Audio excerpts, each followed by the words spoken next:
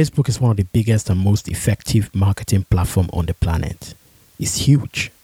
Almost everyone you know is on Facebook, and quite a number of brands and businesses are spending millions of dollars to advertise on it, including small startups, mom and pop shops, local restaurants, and even churches. You can spend as little as you want and target specific audience you want at a micro level. But the problem is this: most people have no clue how to run adverts on Facebook. They either dabble, waste a lot of money, or hire someone else to do it for them. So my team put together a short course to help you. It's called Facebook Ads Mastery Program. It's a comprehensive ebook and a video course on how you can launch and manage profitable Facebook ads campaign for your business. And we made it super affordable too. For less than $10, you can have access to this course. Go to www.backchannel.africa/Facebook-mastery. If that URL is too long, you can just go to the show notes of this podcast and click on the link and get access to the course.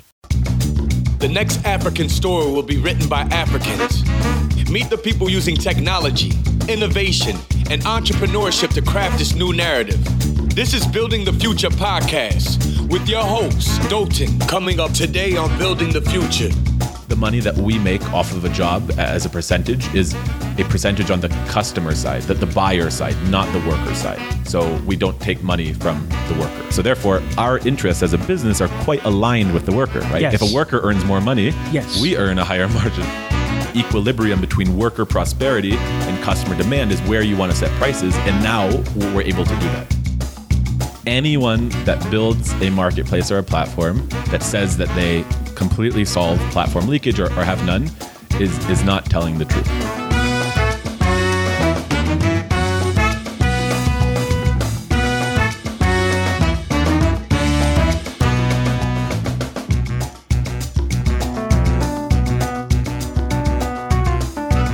This episode is brought to you by Rave. Rave is the easy way for African businesses to collect payments from customers anywhere in the world across multiple online and offline channels. Through Rave, you can accept Visa, MasterCard, Verve, and other debit or credit card payments from customers in over 154 countries. You can also seamlessly accept payment via your bank transfers from customers in the US, South Africa, and Nigeria, as well as via mobile wallet from customers in Kenya and Ghana. If you want to expand your business across the continent and you need a reliable payment solution, I would recommend that you sign up for Rave at rave.flutterwave.com. My guest today is Adam Grunwald. He's the co-founder and CEO of Link. And Link is a platform that connects informal sector workers with the market. I think I've spoken to someone who is building a similar business in South Africa, a friend of mine, Aisha Pando. And it's a great thing to also talk about this with Adam in Kenya. We're currently in Nairobi looking at this business. And Adam is a very interesting person. It's not a usual person to build this kind of business, given his background working at Google as a product manager, marketing manager. And it looks like he should be building some big tech company, but it's in the mix. It's now here in Nairobi building a business that's solving massive problem, which is very obvious for the informal sector, and connecting them to market and building jobs, actually creating jobs for a lot of people. So Adam? And we do use, artificial intelligence, machine learning. Yeah, I mean, it's a technology platform as well. But yeah, it is focused on an unlikely sector for a lot of other technology platforms.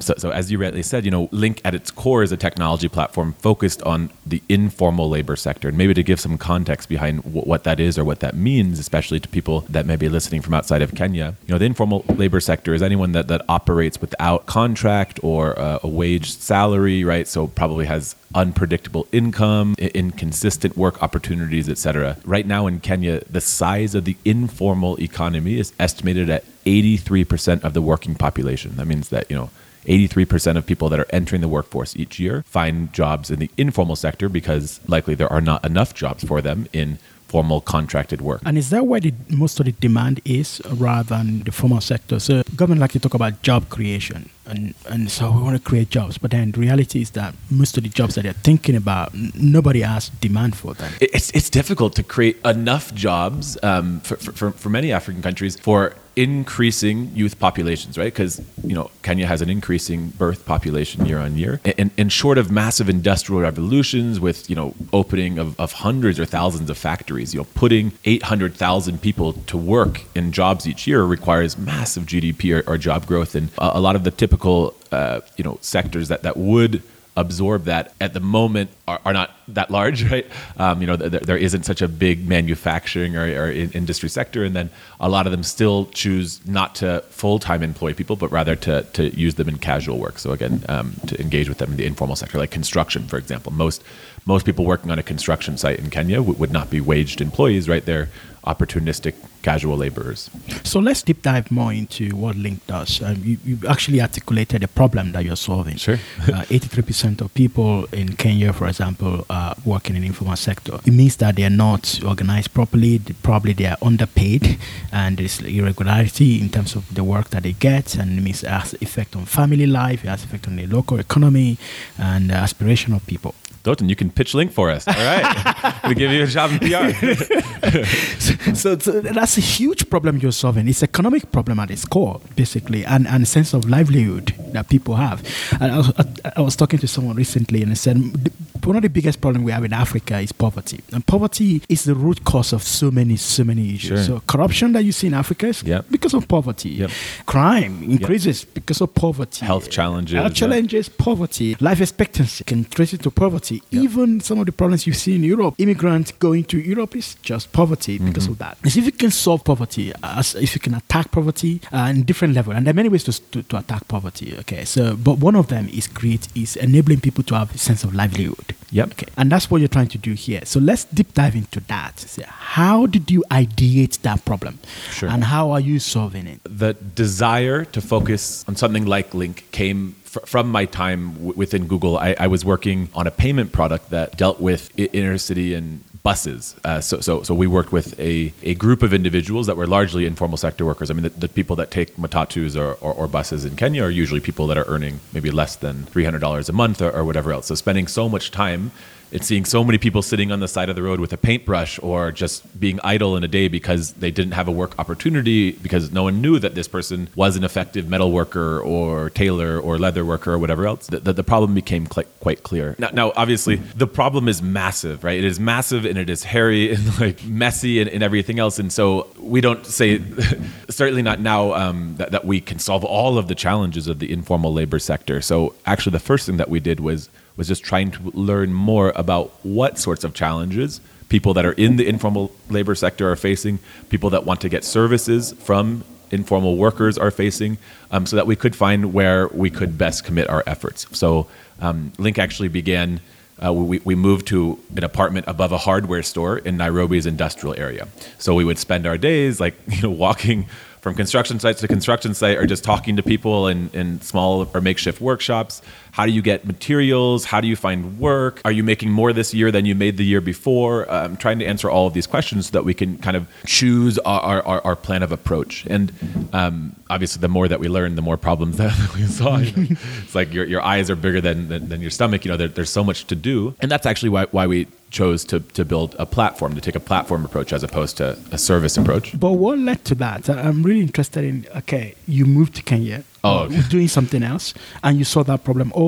Because there are different ideation stories. And it could be, actually, I want to solve problems in Africa. I want to do something. I want to work. I want to start a startup in Africa. So I'm looking for problems. All right, so we're going even further back. Let's do it. Okay. I've been a little bit nomadic for most of my life. I transferred university from the United States, and I finished my university degree in Israel. And while in Israel, I worked with a group of friends to start an NGO focused on the refugee population of Sudanese and Eritrean refugees in Israel. At least back then, there were quite a number, and now there still are, and there's some controversial policies now happening. But the point of this was in order to provide a variety of services such as food, health, and legal status. And so I spent a lot of time with this Sudanese and Eritrean community and was really fascinated by it, and it drove a passion for East Africa within me. So then I started working for companies. When I was doing internships in the summer during university, I was working for companies that were doing work in Africa. So I worked for a company that was doing investments in geothermal power plants in Ethiopia, and then another one that was doing energy consulting for Nigeria. So the focus and desire to be somewhere in Africa came as far back as university. I guess what drew me to it was it seemed like this was a place where the sorts of challenges or problems that a person could work on or build businesses around were more foundational as opposed to surface level, like maybe a bit more artificial. Life events. I ended up back in the U.S. after university. I took a job with Google. I worked at Google for about 3.5 years in San Francisco, but got quite antsy after about year 2 and started saying, like, how do I get to Africa? Google has 3 main offices in Africa. One is in South Africa, one is in Nigeria, and one is in Kenya. And so the connections that I made were with the Kenya office. This was also an office that was more focused on like new or test products as opposed to sales. And so, I ended up in Kenya. I was supposed to be here for 6 months. I got it extended for another 6 months and then another year. And then I just eventually left Google. So I left Google. Stay here. So was it while you were at Google that you started thinking a lot more about this problem? Well, maybe not even just this problem, but while at Google, I did a lot of work with like the developer outreach team. So getting to know the local tech ecosystem within Kenya, seeing the startups that, old guard of startups that had been created. And, I did some work with Google for education. And what became clear to me, was that I believe that unemployment is probably going to be the biggest risk that faces Kenya and most of Africa going forward, right? Unemployment or underutilization, it has the side effect of probably creating poverty or other negative things, as you said. And I think this is just a huge fundamental challenge. So this kind of resonated with me, and I was reading a lot about it, and this kind of led me to identifying, the informal sector. And again, this was at the same time as, I was still working at Google, and I'm riding on these buses, talking to people about how they find work and, what their life is like. And consistently, if you ask someone like, what do you want? If they don't have work that day, the only thing that they want is work that day, right? Interesting. They're less interested in, do you want to hear about financial inclusion and savings and blah, blah, blah. They're like, no, I can't make money and put, food on my table today. Like, I need to find a job, right? When you see people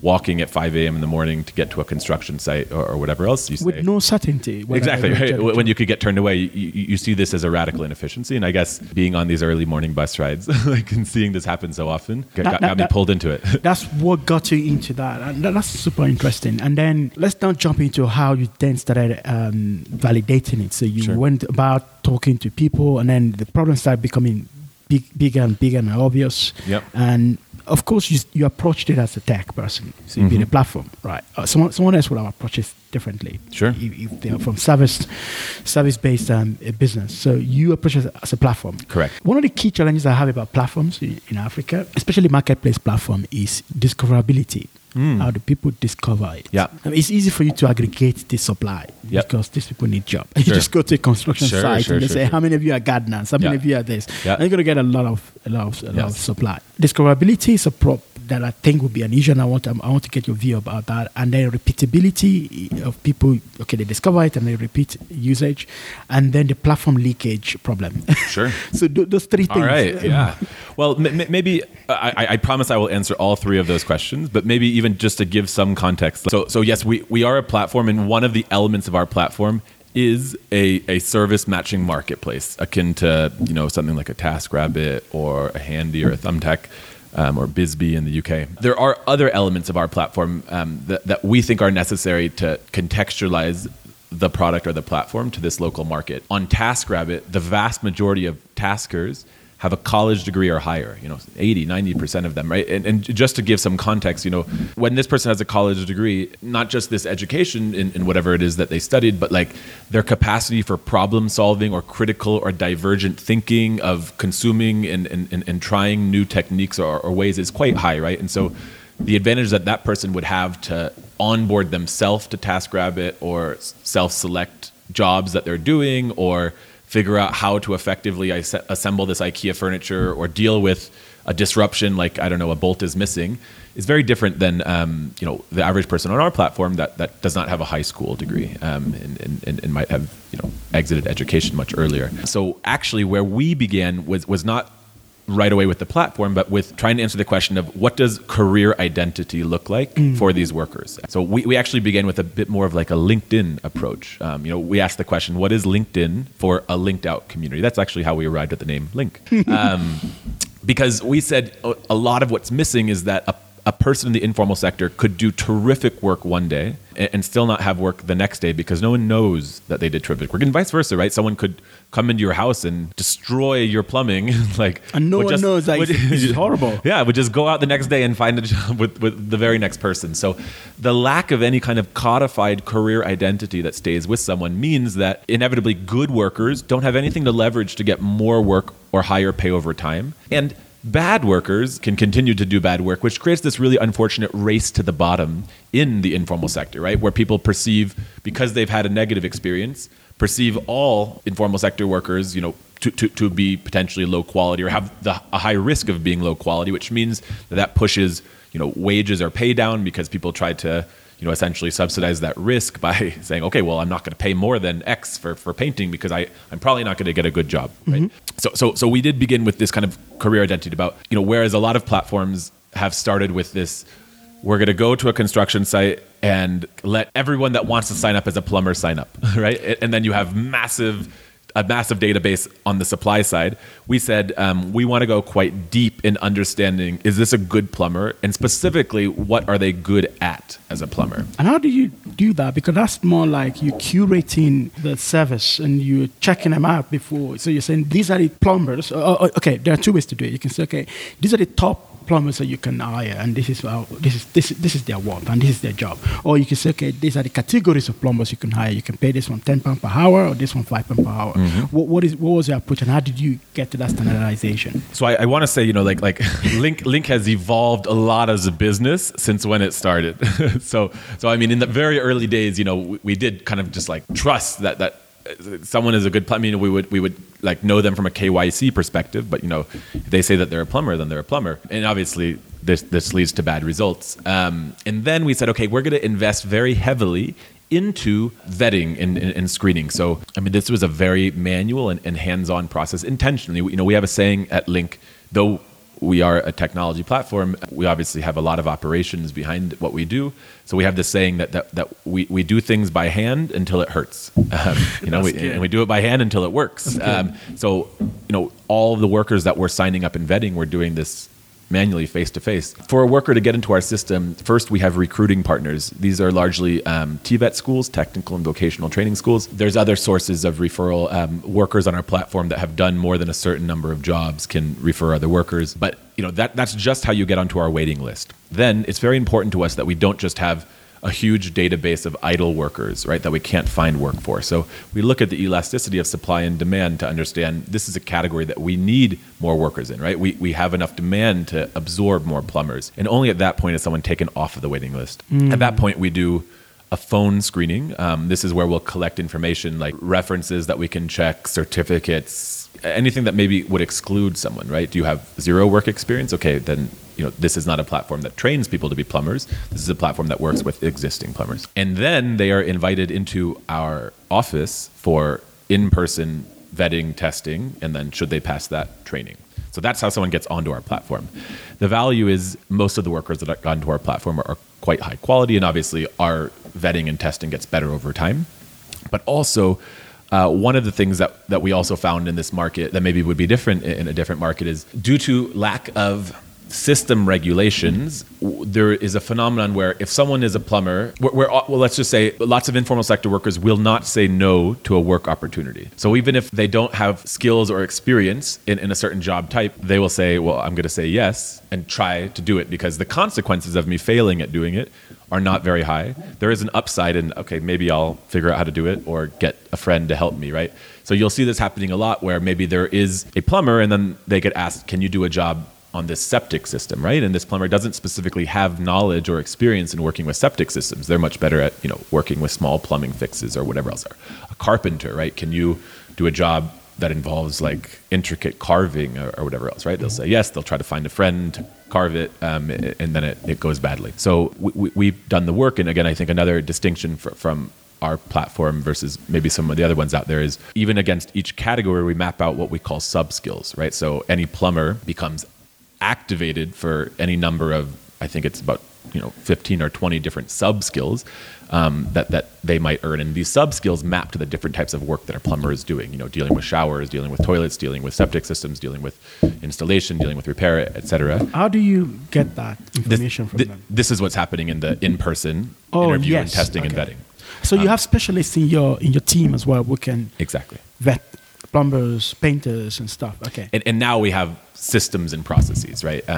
Like the tests or the role-playing exercises to vet each of these things have already been made, and the acceptable answers and scores, are known. So any you could give one of these tests to a plumber to assess their plumbing capacity, even though maybe you are plumbing yourself. I don't want to underestimate your skills, but we have set up so a person.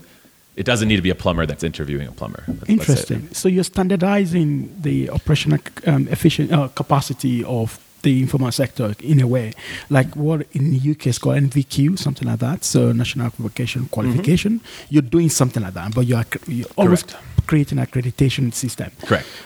For the informal sector. Correct. So that's how a worker gets on our platform. And then, again, at that point, we really know a lot about that person. So then to answer one of your three questions in terms of making a successful match between demand and supply, we can get all the way down to if you're asking for someone to fix one of your appliances, our system will ask you a series of curated questions to understand the scope. So it'll be asking you, okay, well, what appliance? And you'd say, okay, this is a stove. And then, what kind of stove? Oh, it's a Ariston stove. And, what is the nature of the problem? And so in the background, our system is matching this to the workers that have specialty in stove repair and work with the brand Ariston, et cetera, in order to identify which are the best suited workers to do that work, as opposed to this is an appliance repair person. This is an appliance repair person that has exceptional scores on stoves and Ariston brand. So you're not an open marketplace. Correct. Like TaskRabbit would have been to say, okay, I go to TaskRabbit, just look at these people based on the reviews, and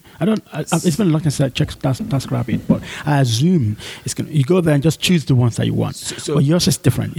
It's like closed marketplace. So we are indeed a closed marketplace. TaskRabbit is like a semi-closed marketplace, actually. Angie's List would be there's a platform called Angie's List in the United States, which is kind of like Yellow Pages. Like Yellow Pages is an open marketplace. You go there and you go to P plumber, and then you see the list of plumbers, and you choose who you want to work with.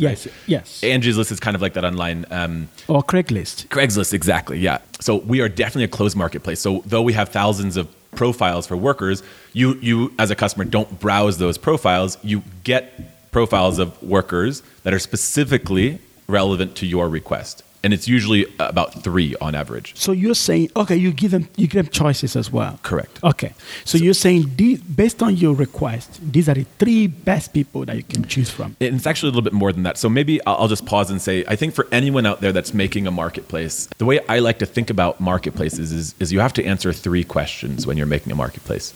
The first one is, are you a vertical or a horizontal marketplace? Do you focus on one specific category, Uber, or are you focused on many categories, TaskRabbit or us, right? Horizontal versus vertical. And obviously, a horizontal marketplace is probably operationally more complex because you need to make operations for a variety of different service types. But vertical, maybe you have a smaller addressable market, right? So in Kenya, for example, like in the United States, you can start an on-demand dog walking business and only focus on that category and be $1 billion company, right? Yeah. Just because the market is really huge. Big market, right? So in Kenya, Kenya's not Nigeria and it's not South Africa even. So the market, just for on-demand plumbers is maybe not enough to justify, a really big scaling business.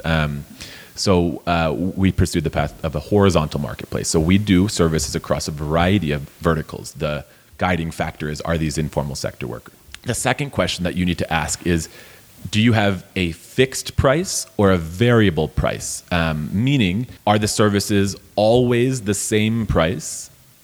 Uber would be a good example of this, right? Because no matter who's driving you, this could be an Uber driver with 10,000 rides and a perfect 5-star rating. He or she is still going to make the same amount per kilometer as the next Uber driver, right? There could be a famous I don't know, race car driver driving that Uber driver, and they will make the same amount per kilometer. Whereas in other marketplaces, like in the Yellow Pages, for example, obviously you'll call one plumber versus another plumber, and you're going to get different prices from each, right? Interestingly enough, in Kenya, there is not a lot of price standardization already in the market. If you're in a market that's in the West, a lot of times there are industry rates, right? What a plumber will make per hour. There's also minimum wage laws that govern it. And so then it's a bit easier to say, look, every plumber makes $50 an hour, and everyone says that's reasonable. But here, because prices are a lot lower and because there's variance in quality and reliability, it's very hard to, from day one, standardize rates. Uber was able to do it, but it's still a big fight, right? Because in the past, at least in Kenya, that was not how taxi drivers operated, right? They would change price based on a variety of factors. Oh, it's raining. Oh, there's traffic. Oh, you're demand. A tourist. Oh, yeah. You just landed at the airport. Yes. You don't know where you're going to. Yes, exactly. And so Uber can come in and because it's one service, kind of conform everyone into a fixed price. But with some resistance. In our case, with so many different services, it's very hard to say, let's say plumbing, it's always, every faucet replacement is this price, or every hour of work is this price, maybe when the type of work is very different, right? In terms of the expertise or sophistication or experience that it would require. So we wanted a variable price model to begin. And then the third, and I think maybe most important question that a service marketplace has to answer is, are you a lead generation marketplace or are you a full service marketplace? Lead generation would be where the purpose of the marketplace is to just give you leads. Again, I'll use the example of Yellow Pages or Craigslist. Like, here are some plumbers, call them up, work it out. I hope it goes well, but if not, that's your choice. and obviously there, you'll probably, if you make revenue on the side of the supply, right? To say, okay, well, I'm going to charge you to put your name forward as one of these leads. I think a good example of people doing this in South Africa is a company called Kandua. They work in a similar sector, but with a lead generation model. Or the biggest example in the US would be Thumbtack, right? So they're a lead generation marketplace. The inverse is full service, where you stay involved in the transaction in order to ensure that it is successful. You take responsibility or liability in cases of customer dissatisfaction or mistakes, and you usually earn a percentage of the job value and quite a bit more data than you would otherwise, right? A rating after the job is done, details on how quickly it was done or whatever else. So in our case, we are a horizontal, variable priced, full service marketplace. Thanks for that. Let me make that like a side note, right? To give us some context. I really enjoyed that conversation, that explanation, actually. Okay. And I was just here listening to you. This is like a masterclass in how to build a marketplace in Africa. Now, my next question on that, I'm going to still go back to those three factors that I talk about, but I really want to deep dive on this one. My next question, how did you come about that decision, and what are the key factors that you considered, especially in Kenya? And then a rider question to that is, what are the key factors that anyone I want to build, maybe not similar to yours, but any marketplace in Africa should consider? Is it pricing, the ability to pay, the cultural nuances, or even service? Being able to do the full service means that you're controlling the quality. I don't know, what are the key things that you look at? It's a really good question. And again, I have the answers that we made for Link, and hopefully one day Link is radically successful, and that gives maybe even more credibility to the choices that we made. But for now, it's an hypothesis that you are exploring. I'll just share some thinking. So first on if you're vertical or horizontal, I think that really is about modeling out the addressable market size, right? So if you're like, I would really love to make an on-demand dog walking app here in Kenya, then you really need to ask yourself, how many people even have a dog, like had that dog walked? How many people have gardeners whose job it is to walk the dog, right? How big is this addressable market really? And I think you do that exercise, you'll see that, it's just not going to be big enough, right? So you'll either need to have insane margins or very quickly be doing other things. In fact, I guess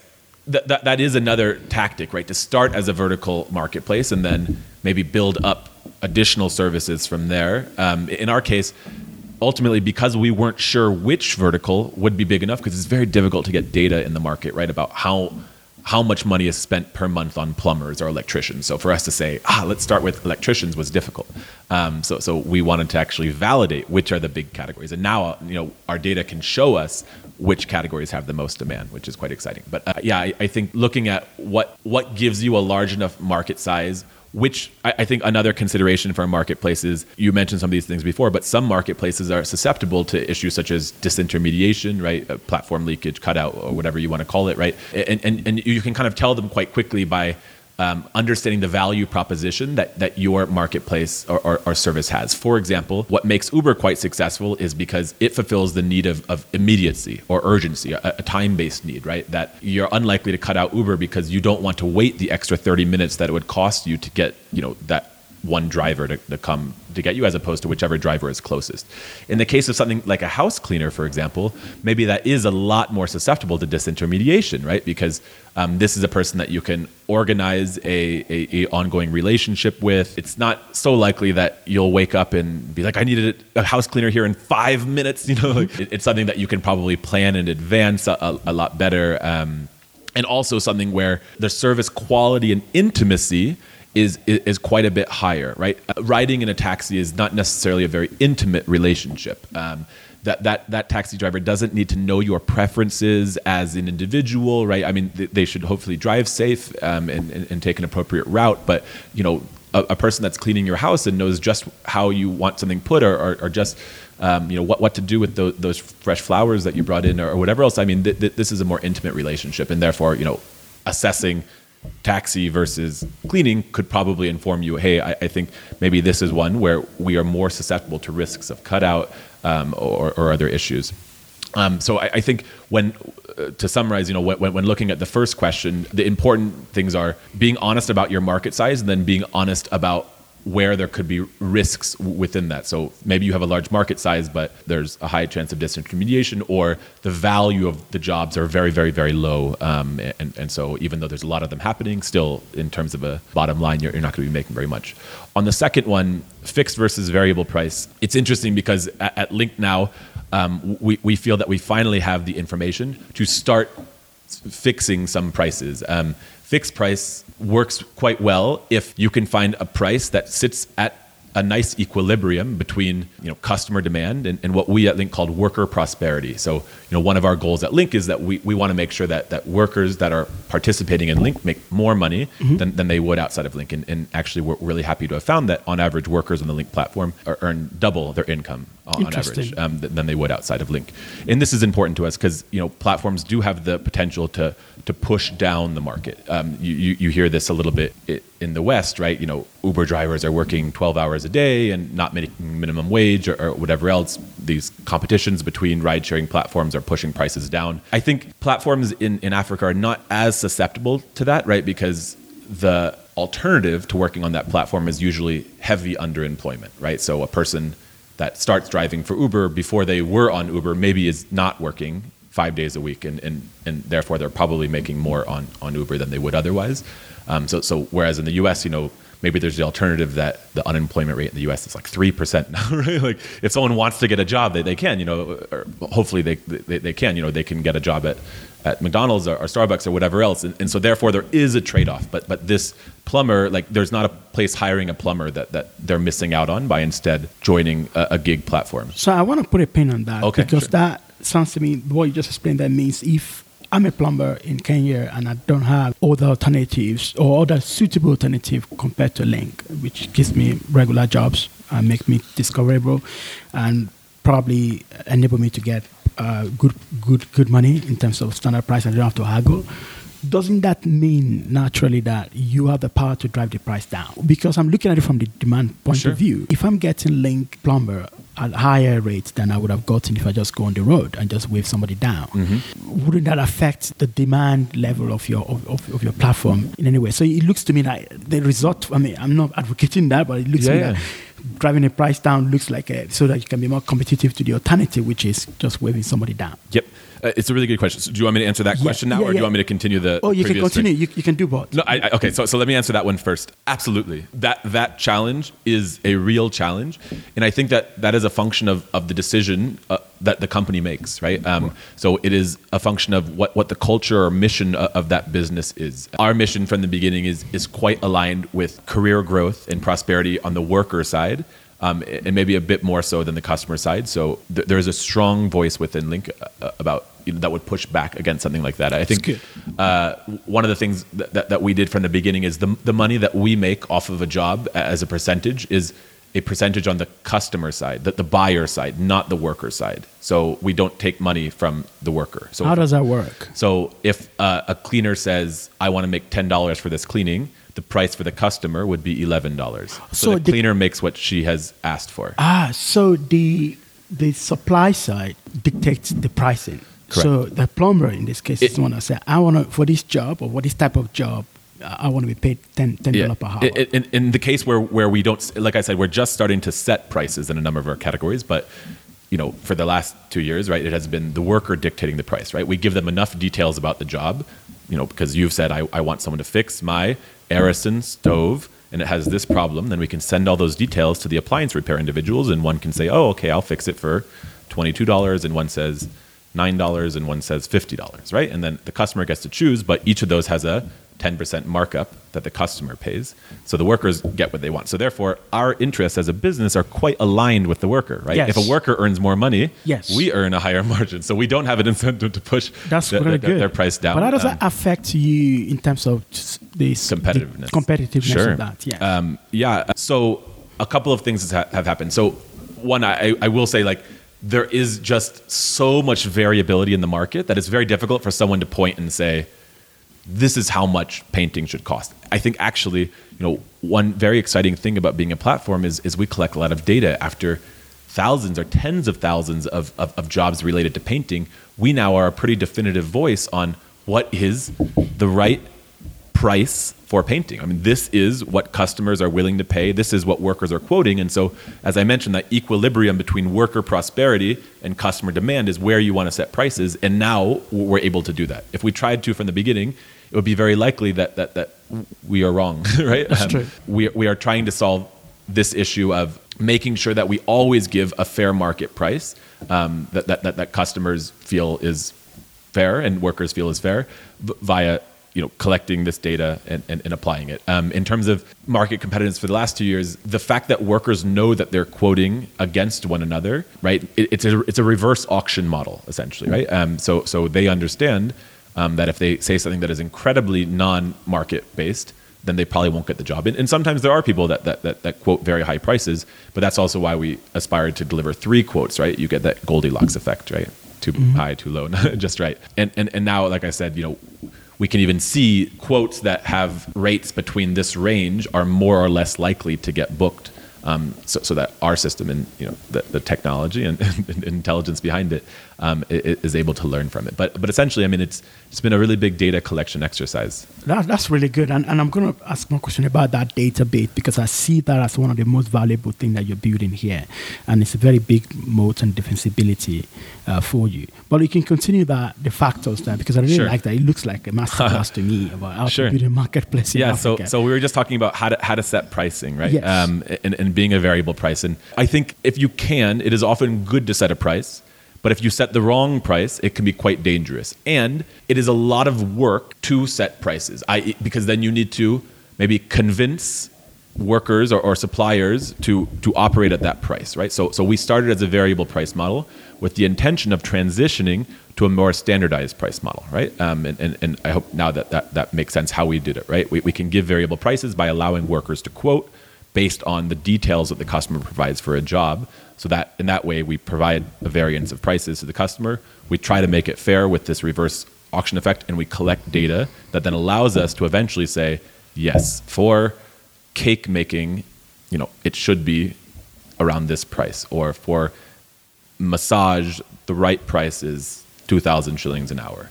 And so now we have the data to do that. In more developed markets, as I said, you'll have existing empirical data about what are plumbers paid, what are minimum wages, what are wage laws around this, and you'll go forward. Now, that being said, there are some categories where there are just radical differences.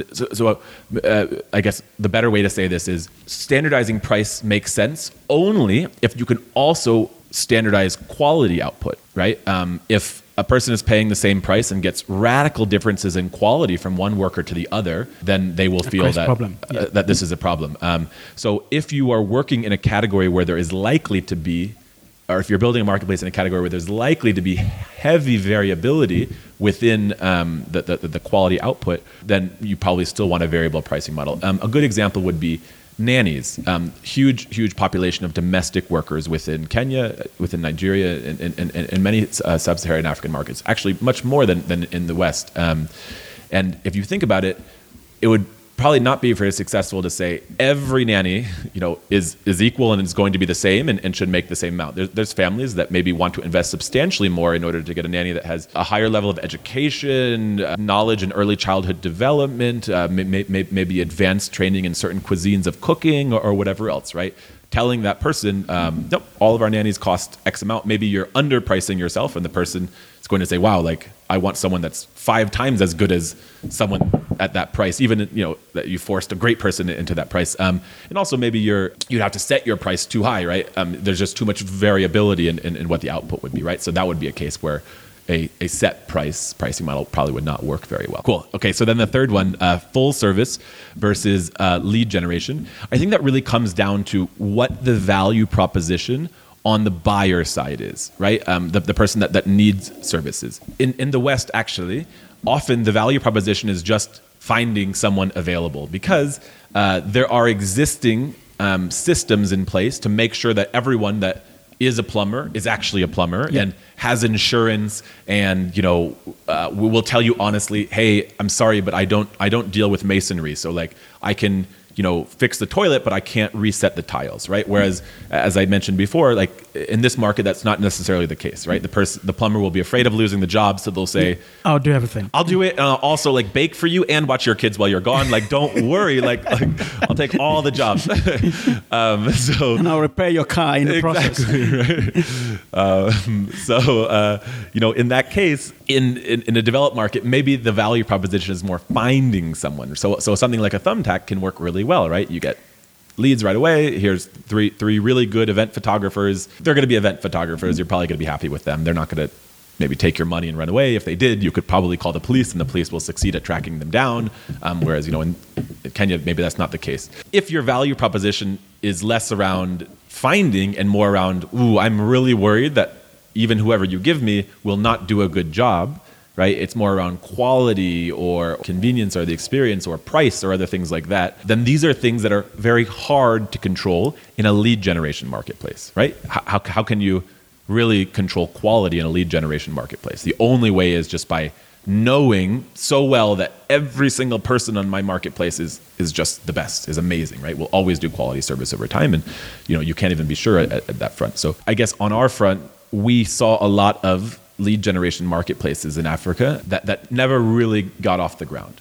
And it's because it's not so difficult to like get a whole lot of people to sign up. You can go out, you go to maybe a slum area, who's looking for a job as a housekeeper, 10,000 people join your platform, but then knowing which one is good or not good, or which one is the right one to put forward when a person asks for leads, it's quite difficult. And even though it's just a lead generation platform and you say, okay, well, we're not responsible for quality, your platform is going to have major brand, or reputational issues if you put forward a really bad worker that God forbid endangers a child or damages someone's home or whatever else. And it affects your repeatability as well, because then if I go to your platform and I can't trust it for giving me the right person, or even increases the kind of work that I have to do, because one of the best things any business could do is to reduce friction, right? Correct. If you unsolved problems, if you make me work a lot to be able to get through 3 pages or 4 pages of plumbers before choosing the right one, and even that is a gamble, then that's a problem for me. Or like in our case, we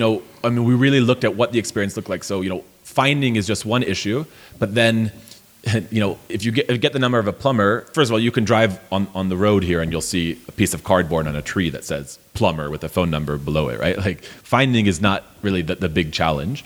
You'll call that number and they'll be on a very noisy matatu and they can't speak now, and they'll call you back, but then they don't call you back. So then you have to call them back, and then you're speaking with them about the problem, and it's hard to hear, and it's not a conducive conversation. So then they're supposed to come to your house to see the problem, and then they don't show up that day, right? And they don't know how to get to your house and exactly where it is, and oh shoot, you're missing work in order to be there for the plumber to arrive. So maybe the plumber can just coordinate. This is kind of what the interaction looks like. So when we say convenience, if we think if the platform can solve a lot of those problems of collecting your information and communicating it to the worker in a way that the worker understands very clearly, then that's already serving a really large need that would otherwise take maybe a lot of time. If our platform, and it does, can guarantee that the worker shows up on time, then maybe you avoid a situation. And again, now, obviously, this is a value proposition to only those individuals where time is heavily valued, right? So maybe for some people, they don't mind. I'll be at home all day. I don't care.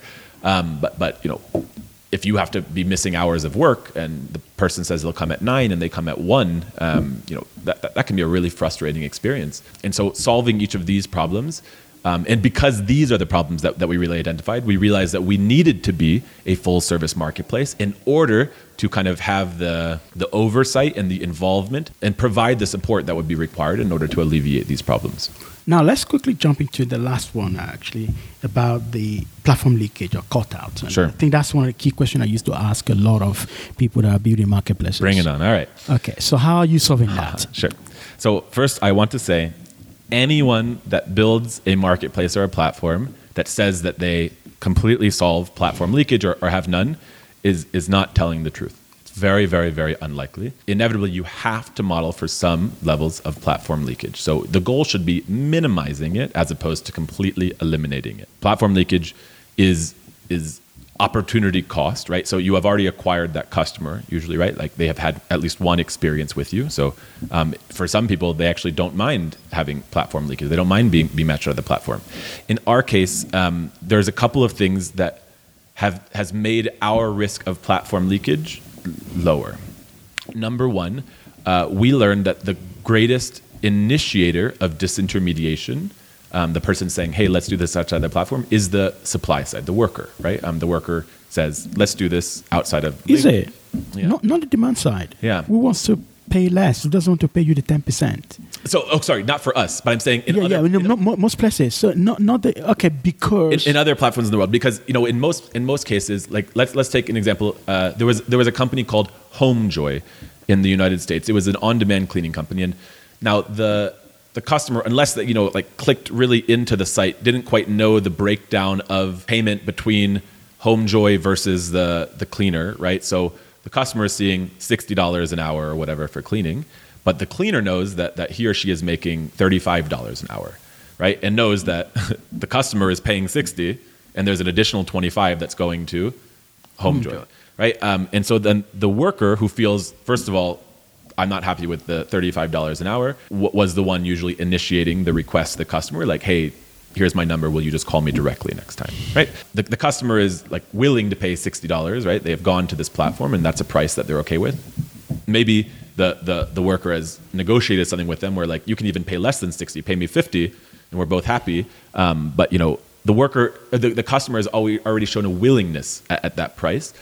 So maybe they're not then trying to disintermediate as much. I mean, I'm sure there are customers as well, but we just saw that it was higher on the worker side. Now, on our side, because workers quote their price and we don't take a percentage of that price, the initiation of cutout by the worker is a bit lower, right? So one reason for cutout or disintermediation is on money. In our case, we have a very low margin. Our margin is 10% of the job value. So if you're doing a financial calculation, you're a customer and you get a cleaner from Link, it's $10, so you're paying $11. So okay, you want to save that $1. So I actually don't want to use the example of cleaning because, as I said, this is a category that's super likely to be disintermediated and not a very high focus category for us. So let's take the example of plumbing. So the plumber is doing the work for $20, so Link is making an extra $2. The customer is paying $22. So the customer would have to go to the worker and say, hey, do you want to do this outside of Link, the next time? So then the worker would say, okay, well, what's in it for me? And then the customer would say, oh, I'll pay you more than you were making. Oh, you were making $20, so now I'll give you $21, right? And so all of a sudden, it is a small margin for it to make sense for the customer worker. And doing it outside the platform, the customer loses any of the guarantees, insurance, warranties, et cetera. The cost benefit doesn't add up. Doesn't quite add up. So when you have not a lot of take and low amount from worker, it doesn't happen that often. The other reason that cutout could happen is if the platform itself has friction within it, right? If it's just easier to communicate, let me just call up this plumber and tell him to come back, right? So a platform must make sure that the experience of using the platform in order to find workers or even get the same worker back again is easier than whatever the other status quo alternative would be, right? Calling them up, WhatsApping, et cetera. In our case, we have a rebooking feature, right? So a person that you had a good experience with before that you want to rebook, you can rebook them with 2 clicks, right? Very, very, very quick and very easy.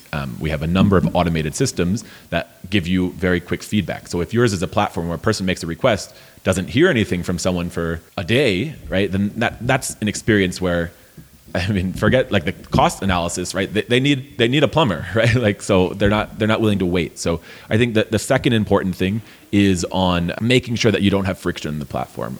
So one is on what the commission or who it's taken from.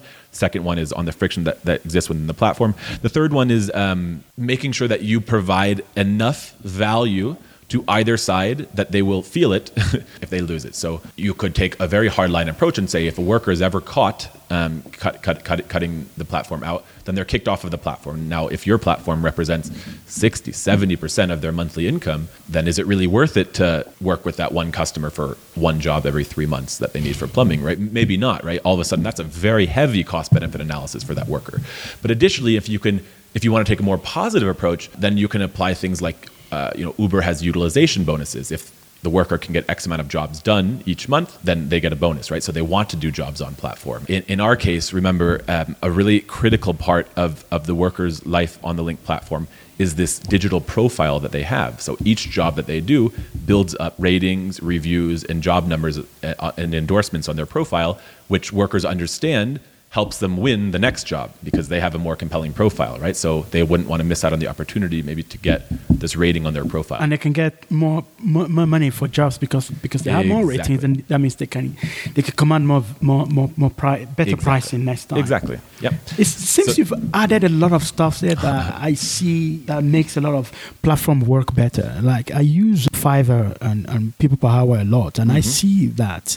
That's a platform that normally should be susceptible to platform leakage. Yep. But I rarely see that. It's enjoyable, yeah. Because those people want to build more ratings, and they want to, and because more ratings mean more job, and more job means more money, and then they can even command better pricing as they grow. Absolutely. And I think one really interesting thing in a market like Kenya is harken back to the very beginning of the conversation where we talked, this is a massive sector that's very broken. There's a lot of different things missing. Because we take a platform approach, we say, we're kind of trying to build a castle and a moat in a very, very, very, very difficult to reach ecosystem, right? It's difficult for other startups or other even industries or businesses to access this informal sector, right? This is, the holy grail for banks or for telcos and things like that. But obviously, we're collecting a lot of data.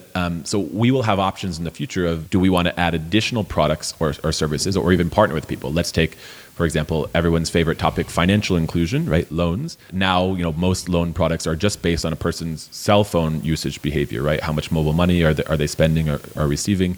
In our case, for all the workers in our system, we know exactly how many jobs they're doing each month, exactly how much money they're making on each of those jobs. All that money is flowing through us. We also have indications of things like their timeliness and how good they're doing, and we can predict how many jobs they're going to be getting next month. This is a lot of information that can be used to assess whether or not this individual is a worthwhile credit risk or not, right? And probably much more advanced. I don't want to poo-poo on other credit rating models, but maybe even more advanced than a person's M-Pesa behavior. So one, that's an interesting revenue opportunity for us, either through partnership or doing it ourselves. But also, it's yet another benefit for the worker being on our platform. Do more jobs, get a higher loan, right? Do X amount of jobs, and you can access this loan product, right?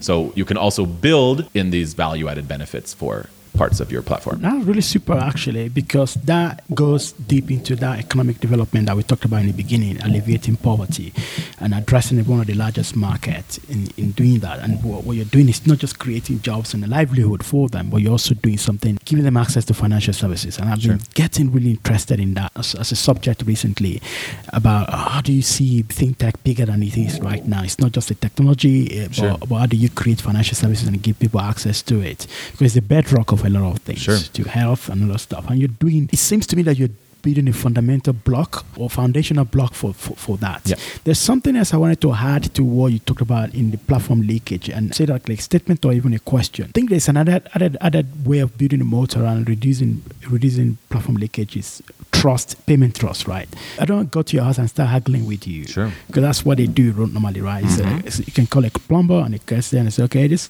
job is going to cost, I know in my head that it's going to cost $30, but then the person says, no, I'll pay you $20 and start arguing about that. Yep. And at that point, I've spent so much time to come to Or maybe even after the job is done, this took longer than I was expecting, pay me more, right? Like, yeah. And so do you see that as one of the ways in which you reduced that? Yeah, and actually on both sides, we see it just as much, because there are cases where the customer does not pay the worker, right? I'll send you money on M-Pesa tomorrow. Call, I'm out of town, I'll do it when I'm, like, and the person is waiting 10 days, right, in order to get paid. So we also alleviate this problem on the worker side as well as the customer side in terms of payments. I think, so yes, the friction, there is a lot of, payments is one area where there's a lot of frictions around it. One, some people do not like negotiating or haggling prices. By the way, some people do like negotiating or haggling prices. But another one is also on payment. Like there are some people that might want to pay with a credit card, right? And obviously it would be very difficult for the average plumber to have a credit card reader and accept that. Some people need receipts that they can use, right? And it's difficult for a plumber to generate a receipt. Some people may want to pay at the end of the month, and let's say someone that's getting multiple different services done, right, wants to pay all in bulk, via bank transfer, et cetera. We have the choice of whether or not we want to give those sorts of credit terms or periods, whereas an individual informal sector worker probably doesn't have the capital to do that. So there's a number of benefits that a platform can provide based on payments that is just yet another friction that exists in the status quo that a platform can eliminate, and therefore is a reason to continue to operate on platform. How big is your platform now in terms of all the numbers that you're tracking or measuring? Yeah, so we have about 1,400 active workers. In the last 2 years, we've completed about 22,000 jobs, and we're growing quite quickly. Yeah, I think these are two pretty important numbers. I think other really positive things about our platform is we have quite a high level of customer retention. So our customer retention is about 85%, meaning people are enjoying the platform and coming back for more. I guess that's another one. In terms of what makes us less susceptible to disintermediation, we have, it's about 72 different categories. They're broken into segments, like the beauty segment might have manicure and massage and hair care, but 72 different categories. So even if someone had such a great experience on our platform that they love this plumber so much that they save Betty the plumber's number in their phone and they always call Betty the plumber instead of coming back to us, this customer, this household is probably still likely to come back to us when they need an electrician because they know that Link gives excellent workers, right? Like Betty. So they can disintermediate us from 72 categories, and then we've made the LTV of the customer times 50. So that's awesome. Not to say that the issue isn't important and shouldn't be mitigated, right? Yeah. But even in a worst case scenario, if someone likes our platform, what our platform sends so much, a disintermediation is also an endorsement of the worker on the platform. This person is so good, I don't need another plumber ever, right? So maybe they'll also come back to us for it. You mentioned something that is one of my pet subjects, and one of my favorite one is unit economics. Sure. Talk about a lifetime value. What is it like for you now? And I'm particularly interested in the cost of acquiring customer. I know the lifetime value can be varied over time and can get improved as you go on in your business, but I'm just particular about that and the challenges and the factors that is driving your CAC. Sure. So Link is at a really exciting inflection point because one of the things that guided a lot of our decision making is we have seen a lot of service marketplaces in Africa prematurely scale.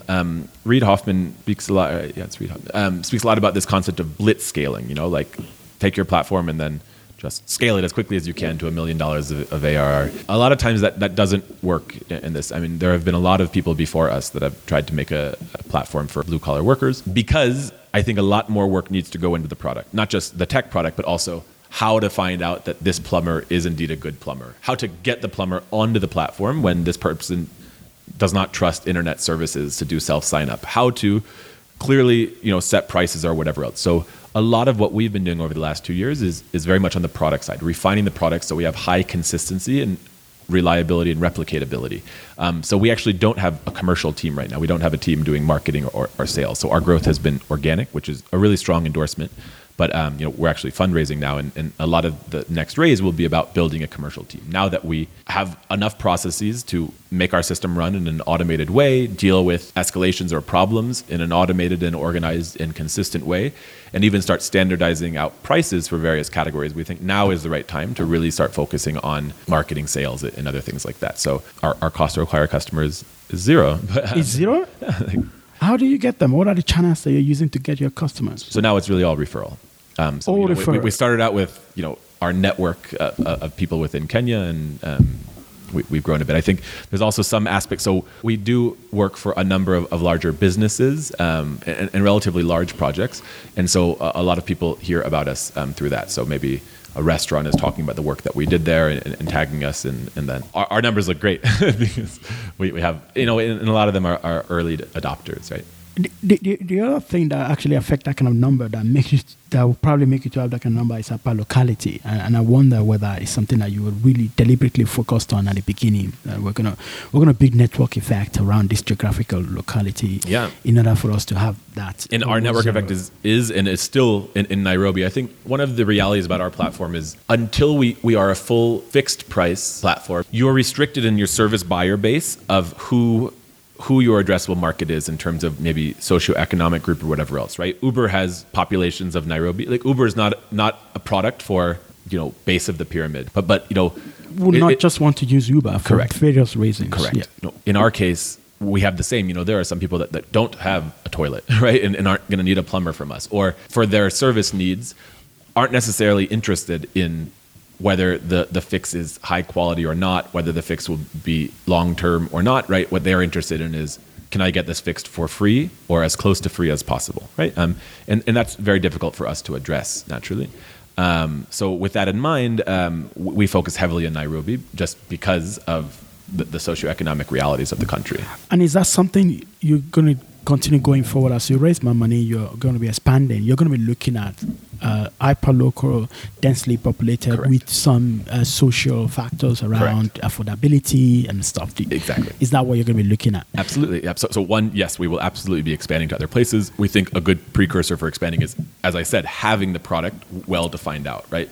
Escalation protocols or technology product, even if we're going to other countries, can be relatively similar. Maybe they're translated into a different language. Maybe they're somewhat localized, but they'll be relatively similar, right? The plumbing needs or the painting needs between Kenya and Nigeria are quite similar, right? Maybe there's a different partner that provides paint, but repainting a house is similar to repainting a house.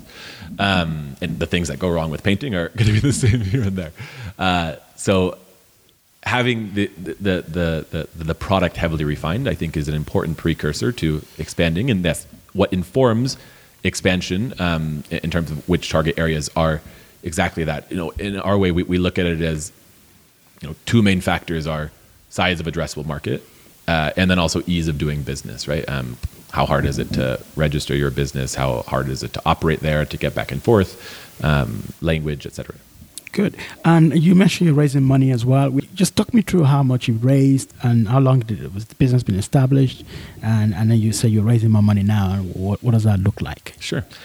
So we raised a seed round of investment about 2 years ago, maybe a little bit more, of $1 million. I've focused heavily on building out the product, proving initial product market fit. I'm happy to say that now, we are the largest service marketplace in Kenya, definitely. And then in terms of horizontal service marketplace, focused on blue collar services, I think we're the biggest, or maybe one of the biggest in sub-Saharan Africa. And that seed was your first money or first external money? That wasn't like from my pocket. No. That was the first money in the business. That's right. Yeah. It was interesting. It was intentionally to be a smaller round, but the round took so long that we had already proven quite a number of things and hit quite a number of traction milestones that then other investors kind of came in, which was great. So now, the point of it was to heavily validate product, find product market fit, and find what our replicatable product would be, and then to raise a next round of investment focused heavily on commercialization. And where is that going to? Expansion to other cities or countries? Yes and yes. So a lot of big things are around, as I said, building out a commercial team, marketing strategy. So in our next conversation, I can tell you deeply about our cost to acquire customers on every channel.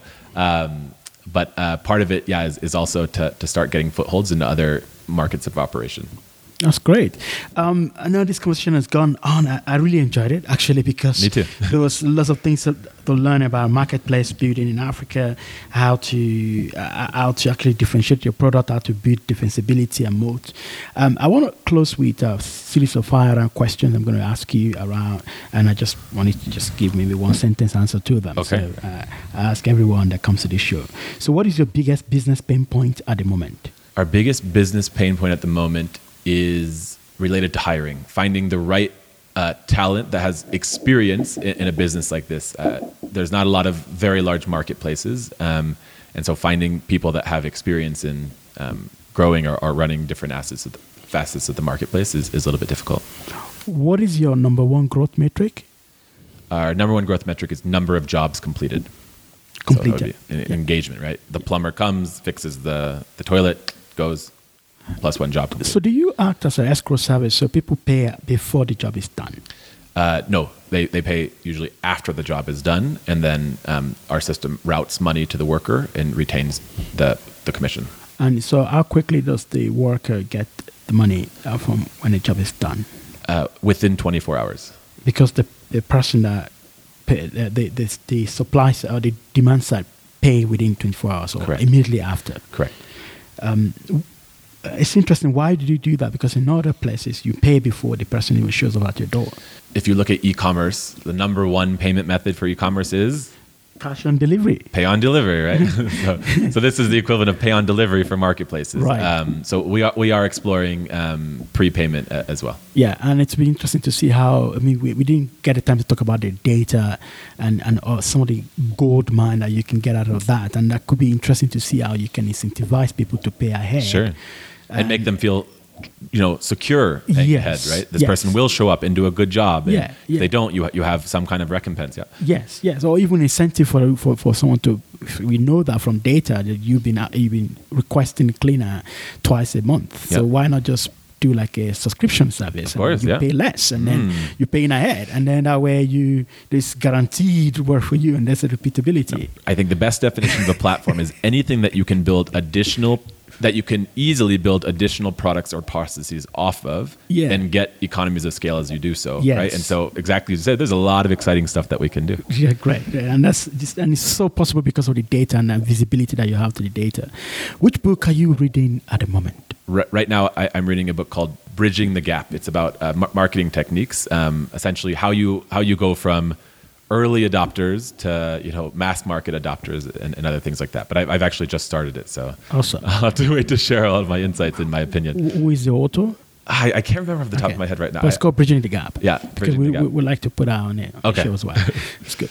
Which business is getting you excited apart from yours? Great question. Outside of, I've been looking at a lot of furniture companies in the U.S. There's one called Burrow that makes just one couch. And first of all, I'm jealous of the U.S., right, where you could just make one couch and be a massive business. But there's a lot of furniture tech startups because furniture is a large expense and quite costly, and so stuff that does furniture rental for a year, like you're leasing furniture and then you can have very nice furniture, I think is quite interesting, largely because the furniture market is a very large one here in Kenya. If you've been to Gong Road, I think it's I think It's supposedly massive. one of the largest furniture markets in the whole country. Actually, is Yeah, I saw that, and they also do other stuff as well apart from furniture. You just see loads of it's like driving through a mall and just seeing different stores. And why it's interesting to me is when you think about remember, the thing that I'm very passionate about is employment, scared and passionate about, right? If you only can provide employment to satisfy the demand of your local economy, then you need a very, very, very robust local economy. So, it probably means that Kenya also needs to have growth in export products, right? Now, Kenya's main export products are agricultural, and they don't export that much else. So when you have hundreds of thousands of people working in a furniture sector, I wonder if there's a way to, especially with this growing resurgence in Europe and in the United States and other places for custom-made, handmade designer furniture. I wonder, for example, if there's an interesting business there. Adam, it's been great having you on this show. I've learned a lot, even though I'm always super interested in marketplaces and have my views around why they don't work in Africa. But you've been able to convince me a lot in many ways, and I've learned a lot from you. I hope you enjoyed the show as well. Thank you so much for having me, and it was great talking, and I look forward to the next conversation. Great. This episode is brought to you by Rave. Rave is the easy way for African businesses to collect payments from customers anywhere in the world across multiple online and offline channels. Through Rave, you can accept Visa, MasterCard, Verve, and other debit or credit card payments from customers in over 154 countries. You can also seamlessly accept payment via your bank transfers from customers in the US, South Africa, and Nigeria, as well as via mobile wallet from customers in Kenya and Ghana. If you want to expand your business across the continent and you need a reliable payment solution, I would recommend that you sign up for Rave at rave.flutterwave.com. You've been listening to Building the Future podcast by Dolton. These are the interviews with entrepreneurs that are playing a key part in shaping the African future, and you'll be able to hear all their stories. For more, sign up for the weekly newsletter at thestarter.com. Our revolution will be televised. Hey everyone, thanks so much for listening to this episode. I hope you enjoyed the show. Before you go, I have a favor to ask you, and it will take 30 seconds of your time or less. It will mean a lot to me. If you like this podcast, you can easily let me know by going into iTunes, Stitcher, SoundCloud, or wherever you download podcasts, and subscribe. You can also go to our website, thestarter.com.